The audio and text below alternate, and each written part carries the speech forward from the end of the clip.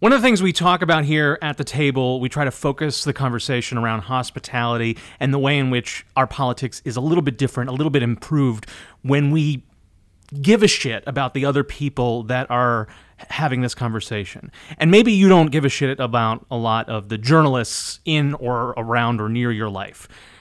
But I do, and I want to make the case that maybe you should too. And so one of the people who's doing a really good job of making that case day in and day out is John Stanton, who I've known for a number of years when he was at BuzzFeed and now is the co-founder of the Save Journalism Project. Laura Bassett's the other founder. John, thank you for joining me at the table. This is what this is all about. It's about people getting together and talking about the real stuff, and I know that there's really no other setting for you, so thank you so much. Yeah, appreciate you having me on. Talk to me about Save Journalism Project first. You and Laura both lost jobs around the same time and started this. What is it and why? Yeah, so last January, Laura and I both lost our job within like 24 hours of each other. She was at HuffPost and I was at BuzzFeed. And that was kind of the beginning of this big wave this year of layoffs and closures that we've seen in the industry. And by the spring, it was very clear to the both of us that things had gotten way out of control.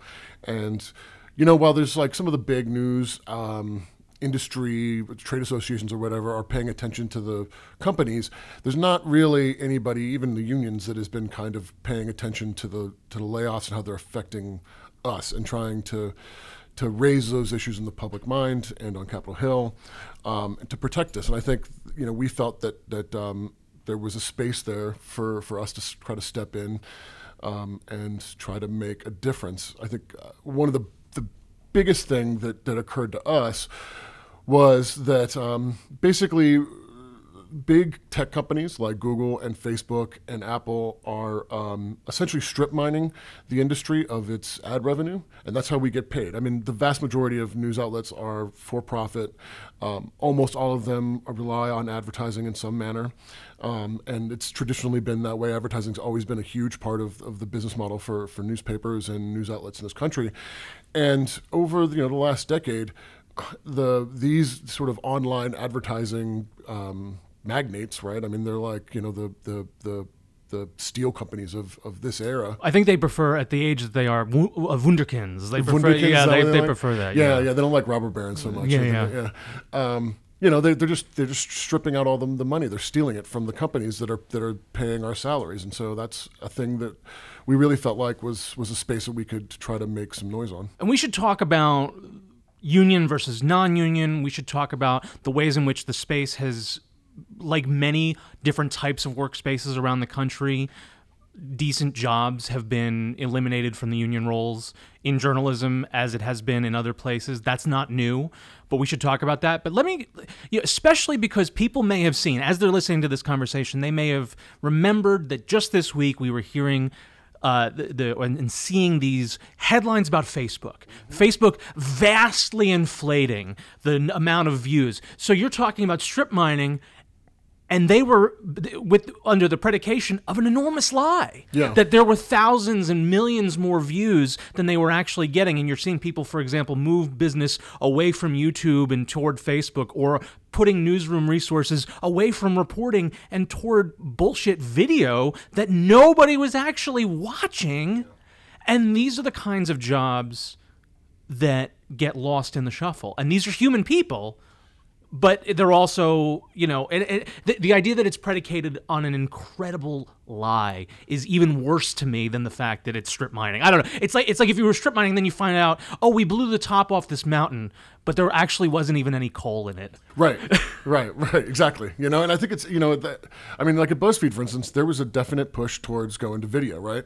And I think as journalists, I was okay with that. I think any way you can get a good story out there is a great thing. And BuzzFeed tried to sort of thread this needle of keeping resources on the journalism, but while also increasing video. But when the bottom fell out of that, when we realized that we weren't getting the money that we thought we were going to get because of Facebook inflating its numbers, all of a sudden you sunk, millions of dollars into something that was doing nothing at all. And that's what ends up happening, is that suddenly they have to start laying people off.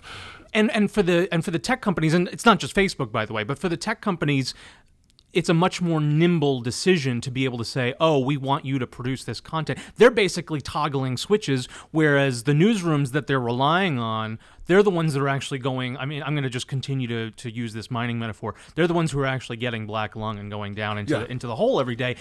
It's a lot less agile of a maneuver to say, well, now we've got to go into this route or this route or this route. And those people would be hired, maybe move across the country for these new jobs, and then a year or two later, maybe even less, just be gone. And and this is happening everywhere. It's happening at big national outlets like HuffPo and BuzzFeed, but it's also happening all around the country in regional outlets. It's happening in local newspapers, local places, and these jobs are just gone. Yeah. We've seen the graph of where these jobs are. I mean, journalism is a husk of what it was even 10, 15 years ago. Yeah, and it's remarkable the amount of damage it's done. And I think one of the things, to your point about the inability, the mobility or the nimbleness, I guess, of the industry, Facebook and Google are in the news business. I know they like to pretend like they're not, but they are. But unlike the traditional news business, where we have always had sort of a dual track deal going, where part of it is to make money and to be profitable,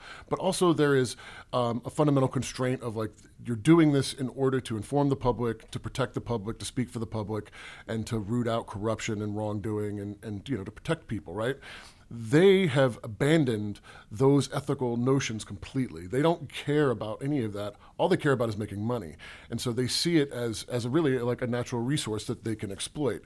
And when you see it that way, you can suddenly, shift to different things or monkey with the numbers or whatever, because all you're looking for is money out of it, right? Whereas if you're a newspaper or a news organization online, you can't just do that, right? Like, you have to also be focused on trying to find out the truth and tell people stories and tell people about the giant sinkhole in their town or whatever's going on, right? I got that on my head because I live in New Orleans and every day there's a new sinkhole. So yeah, I'm pretty sure that's gotten worse since you've gotten there, and I don't want to make the causal connection, but I'm pretty sure that it's something to do with you. You've wished on some monkey's paw. I'm absolutely certain. Yeah, well, yeah. The other part of this that I want to emphasize, though, and you're talking about the way in which these jobs are gained and lost, and you talk about the commitment to truth. I come from a radio background, and for broadcast TV and radio, there is an understanding that the public airwaves are a public interest. Now, the newspapers have always been slightly different, and you come from a more traditional background in that sense. But I think about it like, now, I remember every programmer I ever spoke to said, obviously we're all here to make money, but we have to remember that we have a public license and we have an obligation. The internet, and I sound so old when I say it like this, but there is it's like engineers versus computer engineers. Engineers take an oath to do good with their knowledge. Computer engineers, it's actually a misnomer because they don't take that oath. It's the same with these kinds of news aggregation where there's no sense of obligation of any give a shit for either a newspaper's tradition of telling the truth or for public airwaves making sure that you have a commitment to doing what's in the public's interest. There's none of that. Yeah, and it does become a dicey question with the internet because I don't. The idea of like it being regulated like the airwaves is kind of terrifying to me personally. But at the same time, there is a certain amount of public infrastructure and federal funding and public funding that from other countries that has gone into decades and decades to create what we have. And there are a lot of similarities there. There should be some mechanism, I think, and I think that to a certain degree that's the antitrust laws that we have that have not really been enforced very well against these guys, to bring some kind of balance to that, right? To make it so that if you are a behemoth like Google or Facebook, there is some requirement on you, some duty on you to act in the public interest. It can't all be about your profits. And we're seeing a little bit of that in a very clumsy way on, for example, the debate stage for the DNC primary for president. We're seeing very little of that on Capitol Hill, kind of in dribs and drabs. Nothing that I would say is being handled in a serious way. What I want to point out, though, and this is something that I think, again, you and I have in common, I left my job with SiriusXM ended about a year before yours did with BuzzFeed, and I think we should also talk about the the nature of management and editorial in a lot of these industries. And I know that it's endemic in broadcasting because of, again, for radio, so many of the people that I know have come up in a talk conservative world where, Rush is king and, Beck is normal, and these personalities, these stars occupy the firmament in such a way. What people don't necessarily realize, especially people who've been told and kind of have it in their head that there's a left of center bias in all news, they don't realize that a lot of the people who are making management, who aren't eligible for the union membership, who are editors or managers or in some ways making the judgment calls, there's actually a big right of center bias. And I could speak to that forever, but I know that you can also empathize with that. And it really does make news gathering, it changes the way our coverage works, and I don't think there's any other way to say that. No, I think you can see it. I mean, frankly, you can see it in some of the personalities. If you look at someone like, say, Jim Vandehei, very, very, very conservative person, you see it in sort of his work when he was a reporter, and you see it in the work of Politico and now Axios, where, for instance, one of the big, I think, areas you'll see it in is this really institutional hesitancy to call Steve King a racist or Donald Trump a racist, or to say that the Republican Party, as a result of electing these guys, and a lot of these guys like this, have become beholden to that kind of a thing. And I think, the way we use our language to cover things really belies this notion you're getting at, that like there's not as much of a left-leaning bias than people really think. I think it's just not. It's not as there are plenty of left-leaning reporters out there, but there are also plenty of like Republican and conservative reporters that I know out there, and all of us, I think, feel uncomfortable with some of the realities that we've seen from some of this.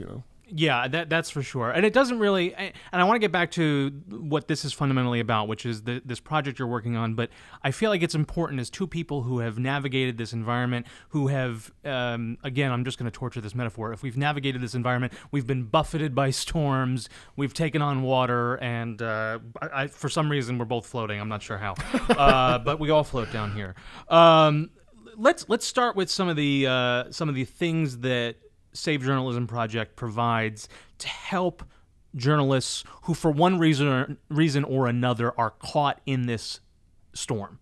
Because that, whether it's resources that you guys are offering, I know, for example, there's a Kickstarter that I want to bring some people's attention to. Talk to me about the things that you guys are doing, Save Journalism Project are doing, to help make people's lives a little bit easier when they're trying to navigate this situation. Yeah, one of the first things we've done is we recently created a new web page on our site that has got resources for reporters and other journalists and news people that have been laid off. When I got laid off, one of the big things that hit me was mental health issues. Right? It really. I mean, I think because we don't see ourselves separate from our jobs. Most reporters view it as a vocation, not as a profession. Yes. And it becomes very much a part of who we are. And especially if you've been doing it either for a long time or for a very short time, and this is what you really want to do in your life, getting laid off can have an enormous mental impact on you. It had huge impacts on my mental health. And having the ability to access resources is critical. And I think, for me, for instance, I was lucky in that I had a severance package that gave me several months of pay and of health care, but a lot of people were getting laid off and they're not getting that. And so we're trying to give people the ability to find resources there. I'd never been a freelance journalist before. I'd always had a staff job, and I had no idea how to be a freelancer. And so we tried to collect some resources for people that are trying to navigate that for the first time, and started to try to put together some basic lists of trade associations that you might be able to reach out to for help, and also grants and other kinds of programs that help fund journalists who are independent in doing their work. Because again, those are things that I never thought I had to really pay attention to, and because I never did, when I found myself cut off and alone, I had no idea what to do. You and I have had this conversation outside of a microphone environment, but I try to be one of the things that I've always said on this podcast, on this conversation, and people who enjoy At the Table, I hope they appreciate what I try to bring to it, which is if you're going to make the mistake of having a straight white guy do this podcast, you want someone who at least is going to try to lance the boil of toxic masculinity. So I try to be as vulnerable as I can. You and I have had a conversation specifically about the mental health question. And I remember telling you that after I lost my job, I had a couple months of righteous indignation. And then I had, as a broadcaster, and for you, kind of an Adonis specimen of a man, you have this veneer of narcissism that really protects you from a lot of the darkest stuff.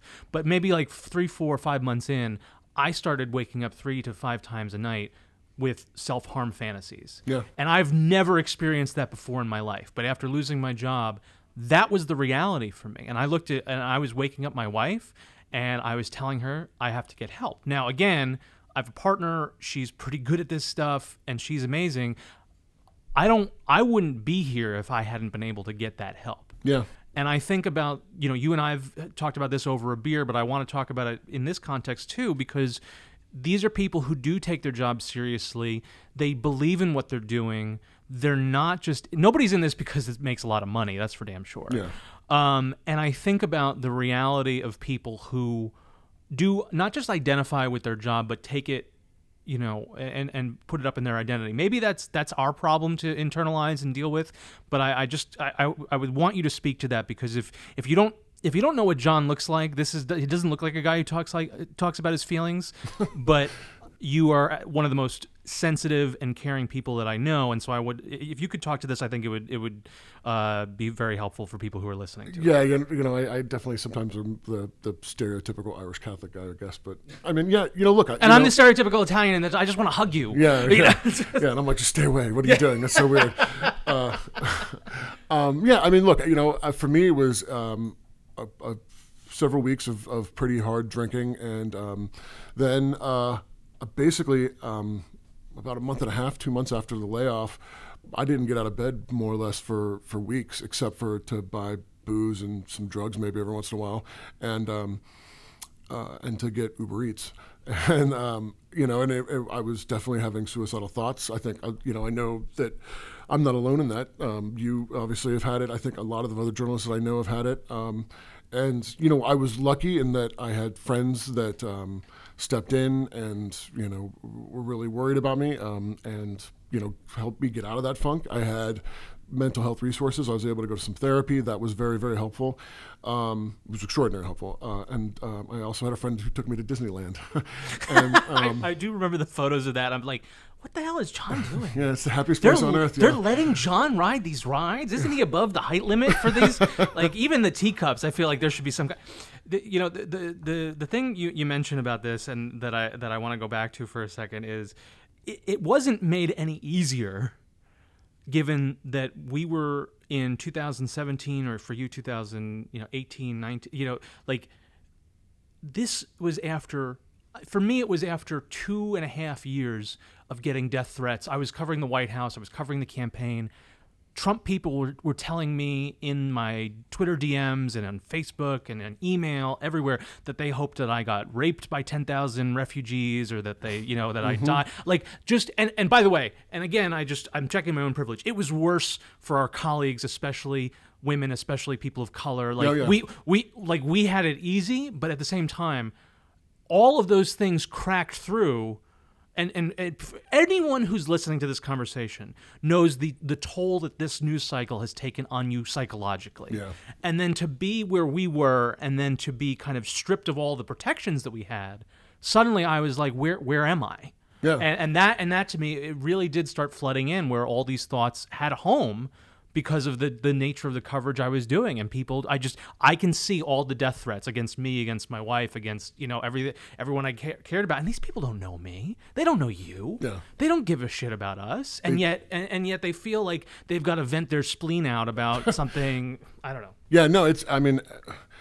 When I got laid off, I had just finished writing and spending a bunch of time on the border covering the death of the children in CBP custody, and it was bad enough dealing with the racists yelling at you about that stuff, and then The thing actually that during my layoff, because there were 200 people or whatever got laid off, and that week, and the trolls on the internet decided to do this thing where they told us all to go learn how to code. Oh my God, that's right. It's like I want to dip I can get the sap from that particular ring of the tree of awfulness of that news cycle. Like I remember exactly that week where everyone was being told to learn to code, and someone decided that was clever on like 8chan or somewhere, and like.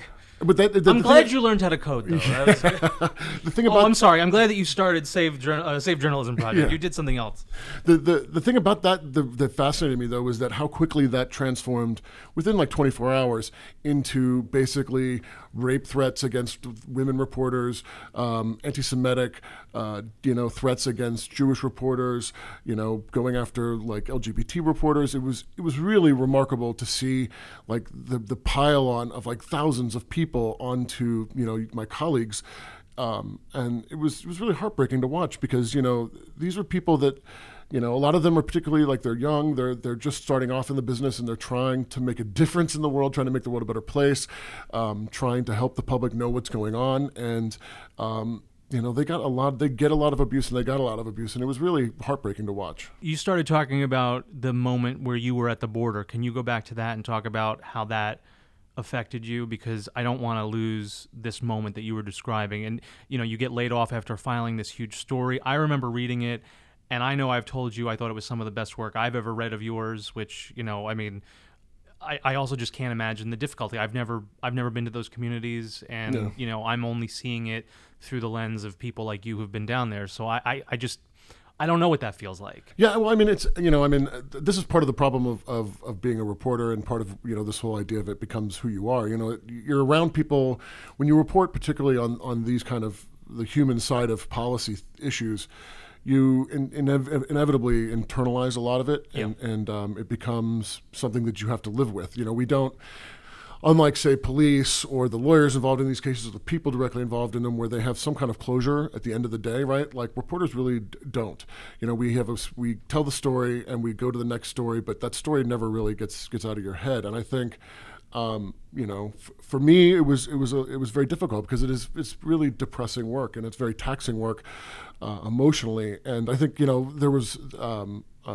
A lot of the reporters that I know that have been covering these kind of things, whether it's on the border or in the black community or LGBT issues or women's issues, these are very real personal stories, especially for people that are of color or for women or trans reporters or whatever. That like those are also their communities, right? Sex workers. I know you've done a lot of work with sex. You've done a lot of reporting in the sex work community. People don't even have an appreciation for the humanity of that field, and then we're trying to bring that out there in a way, and you're hitting an empathy wall essentially. Especially for the reporters that come from those communities. I feel like I'm a big straight white guy, right? Like to a certain degree, I have even when I get attacked by people for the things I write about, I have a certain amount of distance from it, right? For the reporters that come from those communities, it's unimaginable what they have to deal with, and it's, then all of a sudden you find yourself without a job, right? And it makes you question whether or not like what you were doing was worth it in the end sometimes. Well, let's talk about some of the other resources that Save Journalism Project is offering for people who may have lost their job after doing, whether it's mundane reporting, whether it's far-flung reporting, whether it's communities in distress, or whether it's just local stuff. You guys have a Kickstarter that's out this week, and you're talking about trying to pay freelancers a little bit better. And I noticed, by the way, it's per word. I really wish, as a broadcaster, you would try to maybe do it by the minute. But you know what? I'm just look. You do your way, John, and I'll just forge my own damn path. I'll just have to. I thought maybe you would be the snowplow by which I could, follow behind. But I'll just no. But tell me what this Kickstarter is, because I have a Patreon, obviously, for this podcast. I try to get people who give to this conversation. I try to give them a little bit extra about who we are and what we do and the community that we build. Kickstarter is a very different kind of thing where you're constantly funding this thing. Explain what it is that Save Journalism Project is trying to do here. Yeah, so I think the basic idea is we want to try to give people, we want to find some freelancers out there, particularly people that have been laid off, people of color, especially women, LGBT community, disabled reporters, the ability to basically come out and get some extra money to pay for them to do some work. Freelancing is particularly on the front end is an expensive proposition, and you spend about 30% of your time doing the work and about 70% of the time following up to get paid, right? That's the ratio. Yeah, and a lot of times you have to basically know you have a story before you pitch it, right? Because unless you've got a really good relationship and you've been doing a lot of work for an outlet, the idea of you saying, well, I need you to pay for me to go to X place or to spend 2 weeks working on something isn't going to really fly, right? So you have to spend a lot out of pocket, and traditionally people don't pay a lot of money. I mean, they pay as much as I guess they can right now, but people are getting paid $300, $200 for 1,000 words in some instances, and that's insane. You can't sustain that as a living. It's just so hard to do that. You've got to be writing 5,000 words a week. If you live in any kind of a place with like bad rent, I live in New Orleans, which is a small town, relatively speaking, small city, and it doesn't have a huge income base, but our rent there is ridiculous. It's one of the worst in the country. There's a sinkhole that's opened up recently that I think you could live in, though. I think you could. You could be the troll that lives in that sinkhole. But I think so. What we're trying to do is we have kind of two main areas that we want to be able to fund people to write stories in. One is on the impact that technology, these big tech companies have had on the industry, to do some investigative work on sort of how Google operates, how Facebook operates, and the effect that that's had on the news business. This is like a guerrilla strike on the on what you're trying to. I mean, you guys aren't screwing around, is what I'm trying to say. Yeah, and then the other piece to it is to also write about the effect that the news business has on our communities and the effect that not having it there is having, right? So to look at things like, say, news deserts, what that means for communities, but also to look at things like, say, the Flint water crisis, right? Which may never really gotten known if it hadn't been for local journalists, or in St. Tammany Parish in Louisiana, that is known as St. Slaminy because of the sheriff there was putting so many people in jail. The Times-Picayune basically exposed this dude for being a crook, a predator, a sex predator, like a horrible human being.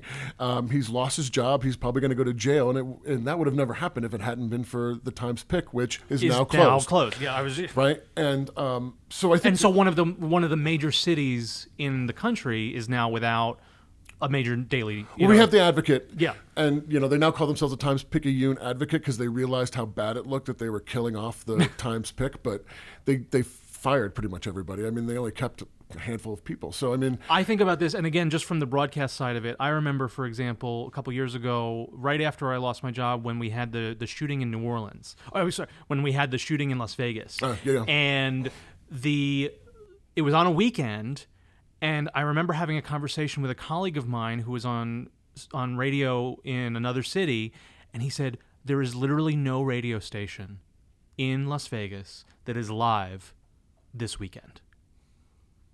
There's one of the biggest news stories, and again, mind-boggling to me, but that was the reality. They had to bring in staff from other cities to help cover this story. And that brings me to something that I want to ask you about. I know that one of the other resources that you guys are doing is some kind of like map for people who are all around the country, because this isn't just in so much we talk about journalism, and it's so much focused on New York, DC, Chicago, LA. It's so focused on, you mentioned the kinds of money that people are getting, which means that the kinds of people who can afford to do this work are more white, more wealthy, more college educated. All of these things bias the kinds of stories in a real way. Unlike the bias we were talking about earlier, which is bullshit, this is a real bias that actually does impact. If you only have college students or college grads write about your news, right? This is what you have. And so you've got this map that's coming out. This is another resource that I want to make sure I touch on.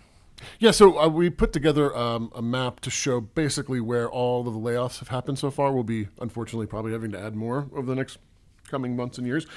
It looks like the kind of map that one of the Trump family members would put out, where it's like, try to impeach this, where it's got like so much red all over it that it's just... it is remarkable, right? When you look at it, it's like it's all over the country, and there are huge, and that's the part of the irony of this is that the areas that in a lot of ways are getting most impacted when you look at the map are Republican members of Congress's district, right? They no longer have newspapers in their districts. Like the people that in a lot of ways have been convinced that we are their enemy, don't have anybody there to stand up for them anymore, right? They have no one there to tell them what it is that their elected officials are doing. And, to a certain degree, that helps some of them, some of the more crooked ones. It definitely helps them get away with their dirty deeds. But if you're a member of Congress, frankly, and you're trying to tell the people who you need to elect you what it is you're doing, if you don't have a newspaper, if you don't have like an actual like public radio site that has a news site on it that or a television station that has real news going on and not just sort of aggregated stuff coming from Sinclair or someplace like that. Yeah, right? I think Boris is going to cover it, so don't worry about it. Right. Yeah. Like there's no way for your constituents to know what you're doing, and no matter how conservative you are, there's a guy out there that is willing to be more conservative than you and to be more Trumpy than you are, and like he could easily just come along and blow up your universe, and no one will know that you got them those new roads. And this goes back to the other conversation where we began, which is trying to think about hospitality and trying to think about actually giving a damn about the other people in your community. Because in a world where you don't know a lot of journalists, it's like not having neighbors who are gay or friends who are black or anything like this. You literally don't know that these are decent human beings who actually live and work and have a job and maybe actually improve your community a little bit. And maybe they broke that story that helped make sure that your kid didn't get, abused at school. Or maybe they broke the story that there was somebody taking funds from something in a local maybe that would actually happen. But if all you do is hate the journalists because that's what you got at the rally you went to a couple of months ago, I just feel like you're really missing out on an opportunity to connect with other people, and that's a real shame. Well, there's also, we talk a lot about politics and about sort of big stories like that, but like losing local news is extraordinarily dangerous because, there's no one there now to write about the restaurants, right? To tell you that that restaurant down the street is serving rat meat, right? There's no one there to tell you about. As a former restaurant person, by the way, how dare you? Yeah. Sort of tell you that the sports team is doing this cool thing, that they have got a kid that is, got some kind of differently abled in some manner, is playing football in a way that like no one has ever seen before. That's a feel-good story that reflects well on your community, tells you a thing about your community that is important to know. Now there's nobody there to tell you that anymore, right? There's no one there to tell you the scores in the football game. That's this thing that let alone go want. to the town hall meeting and right. actually do the shoe leather work of going there and with a notebook and actually trying to figure out what's going on. That's just not happening either. Yeah, and all of these things are vitally important to us as communities and as individuals and to our well-being. And I think we tend to forget the smaller things, the more the not salacious or sexy things, but I think that those things are also incredibly valuable, and they make up the heart of who we are as communities. And without journalists, we start to become fractured. John, one of the things that I love about you is, despite the fact that you are Irish Catholic, your passion for this comes through in spades. And I think that the work that you've done already is really important. You and Laura, both with Save Journalism Project, both have done a lot of good and will continue with everything we've talked about. I would point people to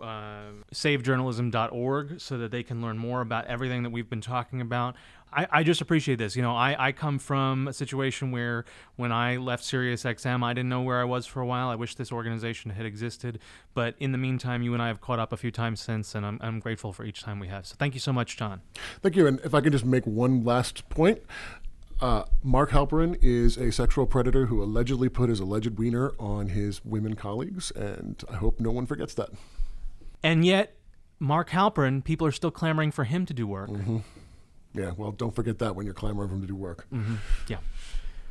I have to remind people, by the way, and I'm just gonna piggyback off that, that being separated from SiriusXM in the fall of 2017, I had to remind a lot of people often that it was not because it was a creepy situation, and I was one of the only white dudes for whom that was true. And so it was one of those moments where I remember in a lot of conversations, it was like, and I was like, no, it didn't. No, that wasn't me. I am actually the white guy unicorn. Yes. Yeah. Well, in so many ways, yeah. All right. Well, that's as good a place to end. John Stanton, co-founder, Save Journalism Project. John, thanks again. Thank you.